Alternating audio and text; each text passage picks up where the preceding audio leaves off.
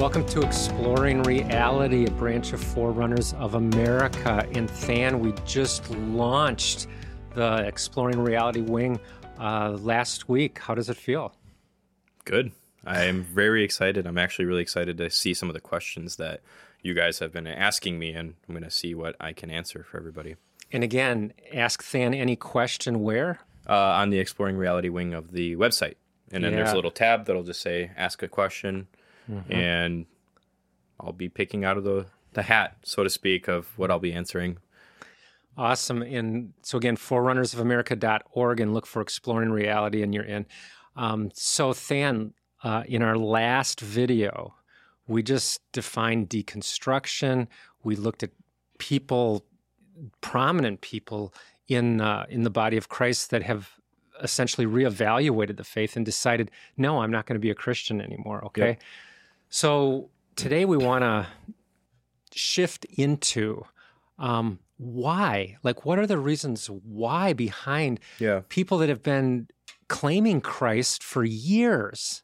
And again, even iconic figures suddenly saying, I'm no longer a Christian. So let's just have a discussion on that. And maybe that it'll help people as we're dealing with this in our families. Yeah. So what's interesting about that question is these are the whys behind why non-believers are non-believers, right? Mm-hmm. The same reasons why somebody might leave the faith are going to be the same reasons why somebody might not choose to come. And so generally on a superficial level, I think there's four main things that will be motivations behind people either leaving the faith or not coming, but for all intents and purposes, we'll just stick with deconversion. But it seems like the four areas are culture, evidential issues, I think emotional, traumatic things that have to do with like religious trauma. We can dig into that some more. And then something that I think most people might not think about is even like theological and doctrinal issues. And I can expand on that some more too. But those are like the main prongs, really, of why I think people will deconstruct. And the undergirding, obviously, with all of that is a lack of education and focus on those areas in general within the church. Right. So that first one, culture, let's just talk about that. What does it look like when cultural dynamics are happening and you start to deconstruct? Right. So an example of that would be something as simple as if you look at America right now, there is this huge cultural dynamic going on outside of the church, and then we have this culture within the church. And so it seems to me like the church isn't influencing culture the way it should be anymore. And we have this almost mutual exclusivity between the culture in America and the culture in the church. And then sooner or later, somebody might just not like the church culture anymore and decide, well, this looks more fun, and that's where I want to go. Obviously, there's more niche topics you can hit on with that, but that's kind of like the broad look at the things. Okay, before we move on, like, what would be some of the culture issues within the church culture that seem to be like causing people to drift away or even reject church culture for the broader culture? So, I mean, a prime example would be some of the stories I even told you in our last talk, where people asked questions and then they got shooed away as if they're just coming up with excuses to sin. And so within church culture, we do have a small majority, in my opinion, of people that are loud, that will point the finger at you and act self-righteous, and stuff like that, and that pushes people away.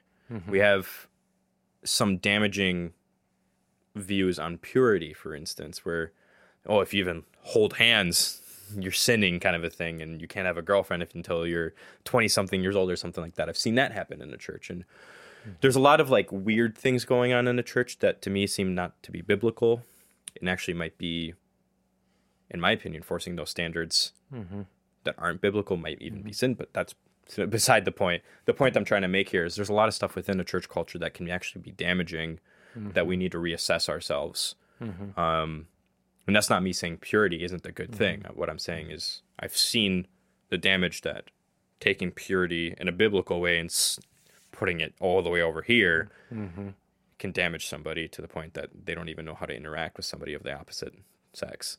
Do you get the point? Right. So I'm curious about this as well.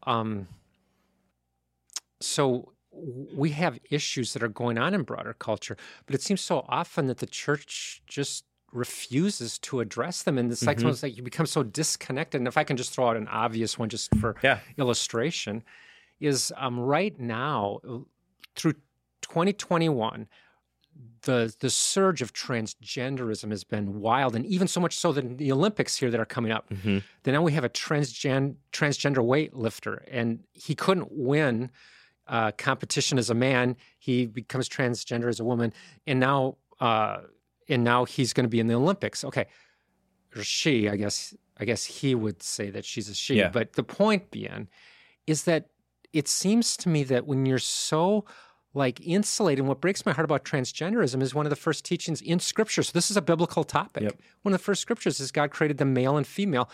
And when we don't even suggest anything or teach anything on these burning issues in culture, and they are biblical issues that the church could be talking about, it just seems to me it creates another reason why to jump ship. Yeah. No, that's one of the cultural topics that I feel really personally strongly about is... To me, in the church, it almost seems like we have this culture of anti-intellectualism.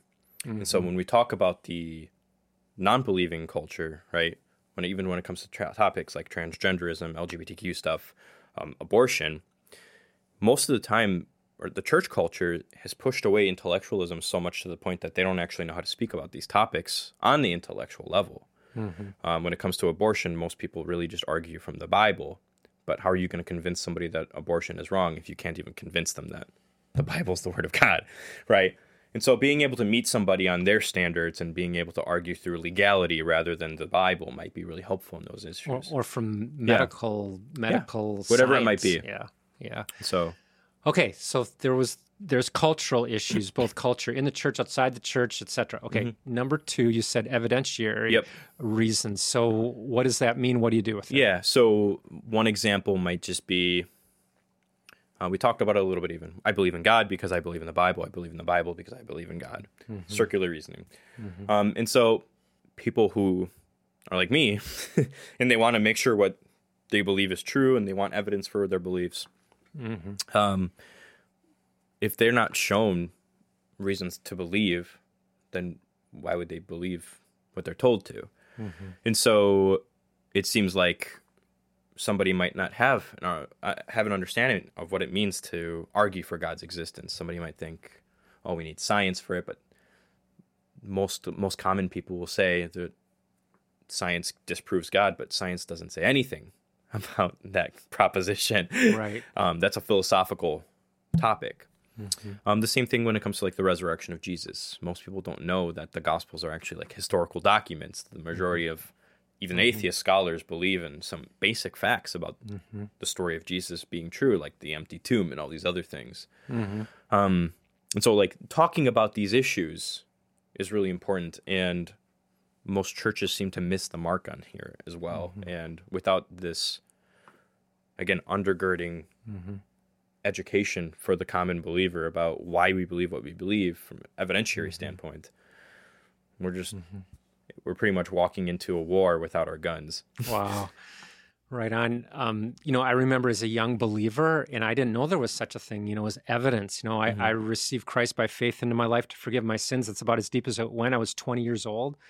But I remember shortly after that finding out, wow, there's people like you, Than, they're apologists. You're defending the faith and using reason to do it. And, when you're just mentioning the history of the Gospels and the resurrection, it's amazing what is out there. And, okay, this is really a sub point to all this, but I remember being a new believer when I found out that the cities in the Bible, throughout the Bible, but right now I'm thinking specifically of the New Testament, these are actual cities where the Bible says they are. They're still there today. Now, some of them had to be excavated and identified, like Ephesus, or some are still functioning today, like Damascus. But I mean, how many people know that the Bible is not just filled up with fictional stories with fictional locations? These are actual real places that we have evidence for. Right.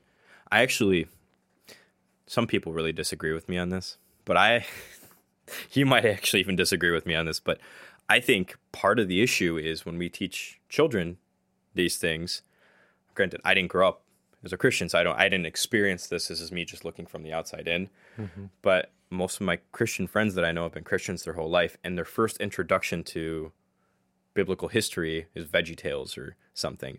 And it's presented to them as if it's a fairy tale. Right. And so how else are they going to take it in? So there's so many little things that I just see going on that make me think like, this could be done so much better. Mm-hmm. Yeah, the rather than fairy tales, these in the Bible, these are actual factual accounts. Yep. And they, like you're saying, they have evidence for them. Yep. Okay, so that's the evidentiary area. And we could talk about that for a long time. So let's move on here to number 3, like emotional trauma. There's something in there why people are also leaving the faith. I mean, the first thing that I think of is when you're in some sort of trauma, how much more you need God. But you're saying that some people will leave to unpack that for us. Yeah, well, so I think it's interesting. For instance, it depends on the person. If they go through a traumatic event, for instance, the birth of my son was a very traumatic event because he was born 2 months early, C-section. The first moment I saw my son, he was dead. So, right? Wow. That was pretty traumatic. But God got us through it and everything. But yeah, you're right. For the typical believer, that actually makes you lean into God more. But for some people, it might make them think, God, where are you? And then couple that cry out to God with what might seem like the hiddenness of God. And then we can talk about like religious trauma from Christians that impart that as well. You got a whole mess of things, right? So you have a person whose daughter got killed in a car accident. Let's just say that. But the daughter was drinking and driving. Now, and this is a real story that I've heard from somebody before. The dad was like, God, where was God? Why didn't he save my daughter? And then when he went to his Christian brothers and sisters for help, the first thing that they typically said was, well, why was she drinking and driving? Rather than being there for somebody that needed help. And that's really traumatic. Not only do you feel hiddenness from God and you feel like God's not there and you feel a little angry at him because he didn't save your daughter, but then all of a sudden the people who are supposed to be your brothers and sisters in Christ, instead of being there for you, are also pointing the finger and being like, well, why was she doing this? And it seems like that sort of trauma just makes you want to leave. And I've heard tons of people give me stories like that in the past, which frustrates me a lot. But that kind of topic also ties in with like evidentiary issues because of the problem of evil and all these other things. But you get the point. Right. It does seem like this is going to circle up on the problem of evil. Yeah. And so being able to give an emotional, not an argument, but an emotional like crutch to the person and letting them know that you're there for them, God loves them, while also being able to refute the logical side of it. It's a very delicate balance if they're in that position, is really important to know how to do. And I don't think most people are trained in how to do that. Okay.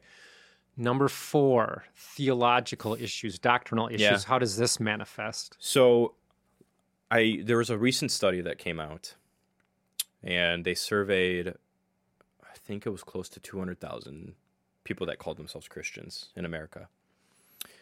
And these were the two, like, there's a lot of statistics that really stood out to me and worried me, but 2 really stood out to me, and they were about the Trinity and the incarnation of Jesus.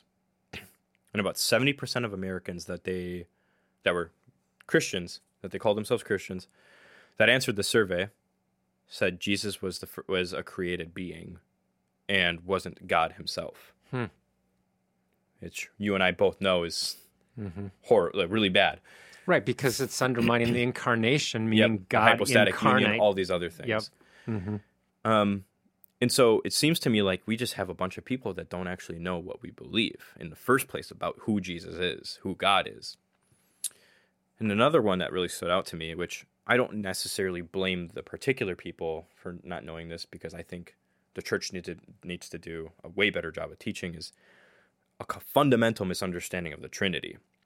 About almost 80% of Christians surveyed believed in some sort of modalism or partial. Why don't you unpack that? Yeah, modalism is the belief that God shows himself in different modes, the Father, Son, and Holy Spirit. Mm-hmm. But that's not an accurate representation of what the Trinity is. Mm-hmm. Because the Father then would be changing into the Son, who would be changing into the Holy Spirit. The Holy Spirit would have to change back into the Father or the Son. So what you're saying is that all three exist at the same time. Yes, co-equally. And so other people were partialists, meaning if you take Jesus out of the Trinity, now you only have 2/3 Trinity.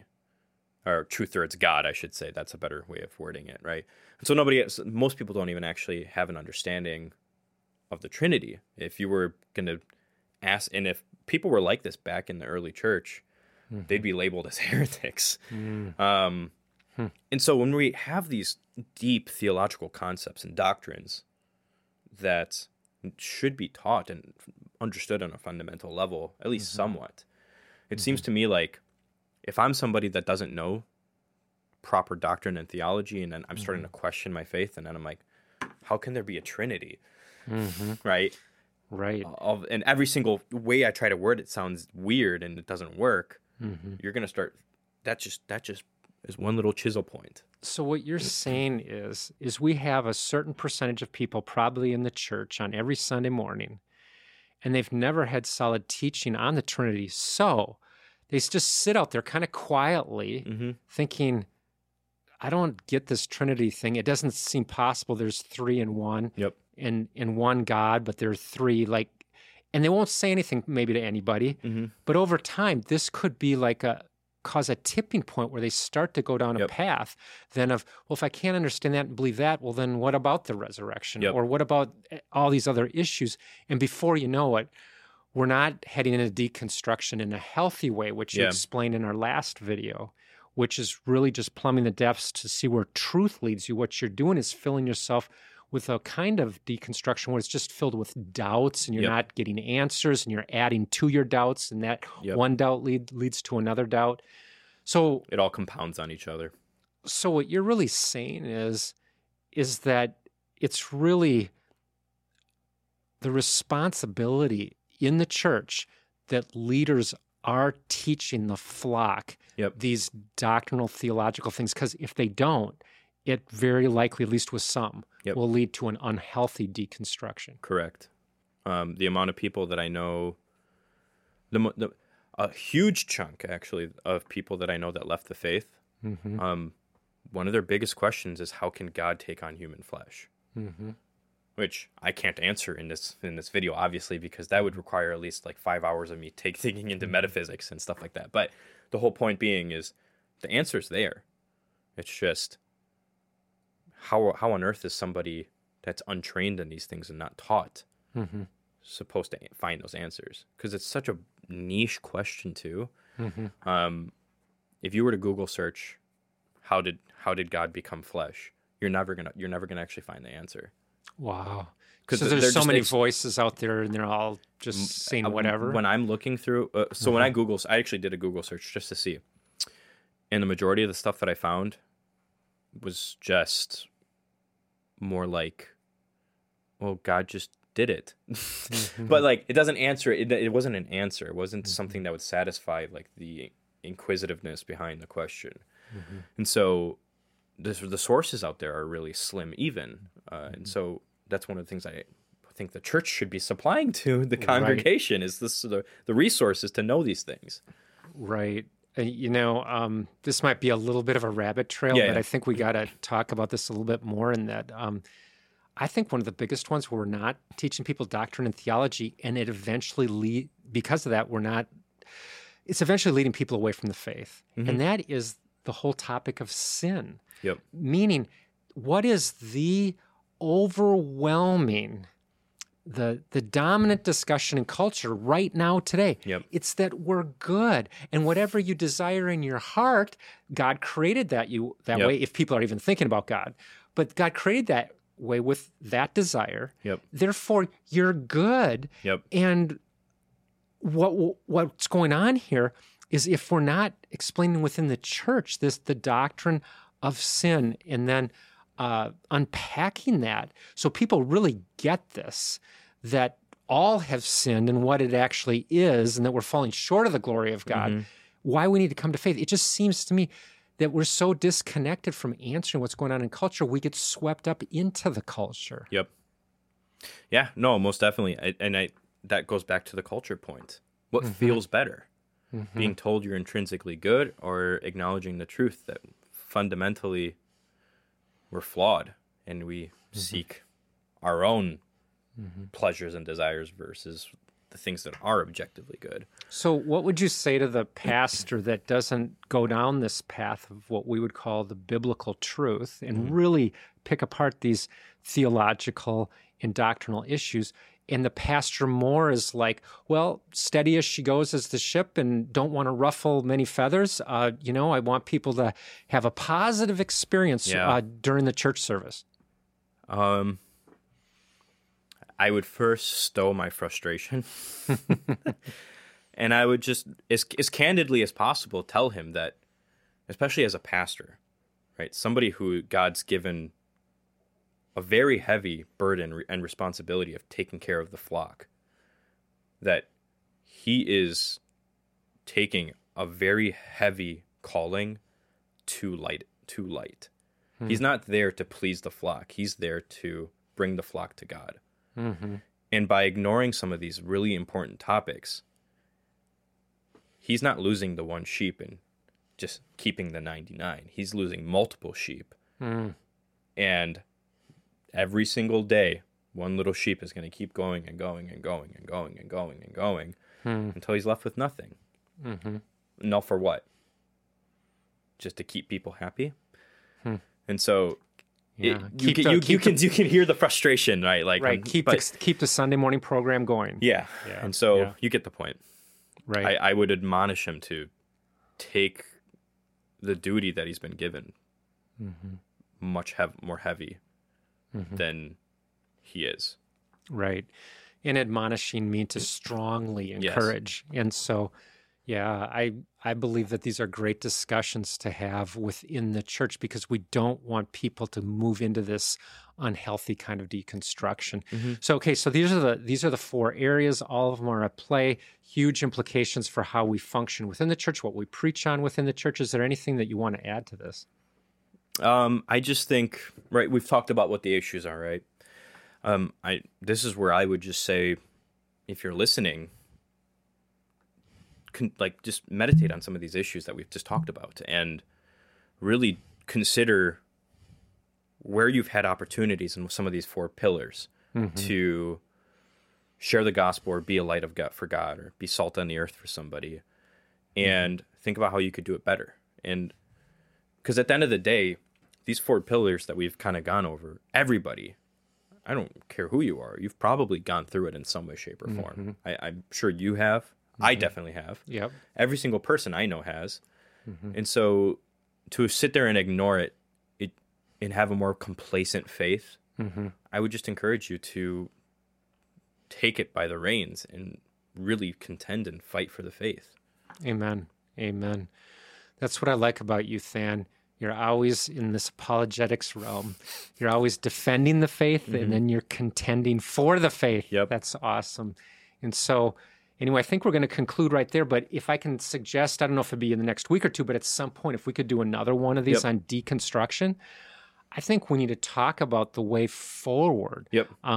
These are four key reasons why people deconstruct, but I think there's a long ways to go. Am I right on that? In terms of like, how do we move forward with? Well, exactly. There's a lot of work to be done, and don't get me wrong. This isn't when I say these things, I'm not saying everybody should be studying metaphysics and history and all science and all these other things at the level that I might be doing. I don't expect that from anybody. Right. We're actually, Than, we're here to glean from you. So, because we're not going to. Exactly. I mean, my calling in ministry is different than yours. Exactly. And even me in full-time ministry won't plumb the depths like you are.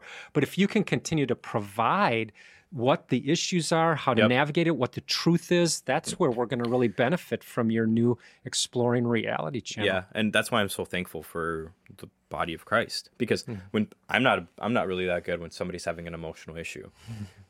You come to me with an emotional problem of evil type of issue, and I'll try, but I'm not the best at it. But I know people that I can point to the direction of that can actually help you, more of a more pastoral thing. And that's why I'm so thankful for more emotionally minded people. And so I would just encourage the emotional person or somebody like you or many of my friends just to know some of these basics. So that way, if you are preaching the gospel to somebody, I have a saying. If you're saying you don't need apologetics to preach the gospel, you're not preaching the gospel enough. Wow. If you've never been asked a tough question that you can't answer, you're not preaching the gospel enough. You know what? I just got to say that, I spent so many years doing campus ministry on university campuses, and what you said is exactly right. And I spent 9 of those years at the University of Wisconsin in Madison, Big Ten University, Level 1 research school. You've got to be able to give people answers that make sense. Just saying, well, just believe. Even Paul and Apollos didn't do that. Jesus didn't do that. They're all giving evidence. Now we're back to the evidentiary. Jesus did give. People don't think about it like this, but Jesus gave evidence through miracles. Paul gave evidence through reasoning with the Greeks in Acts.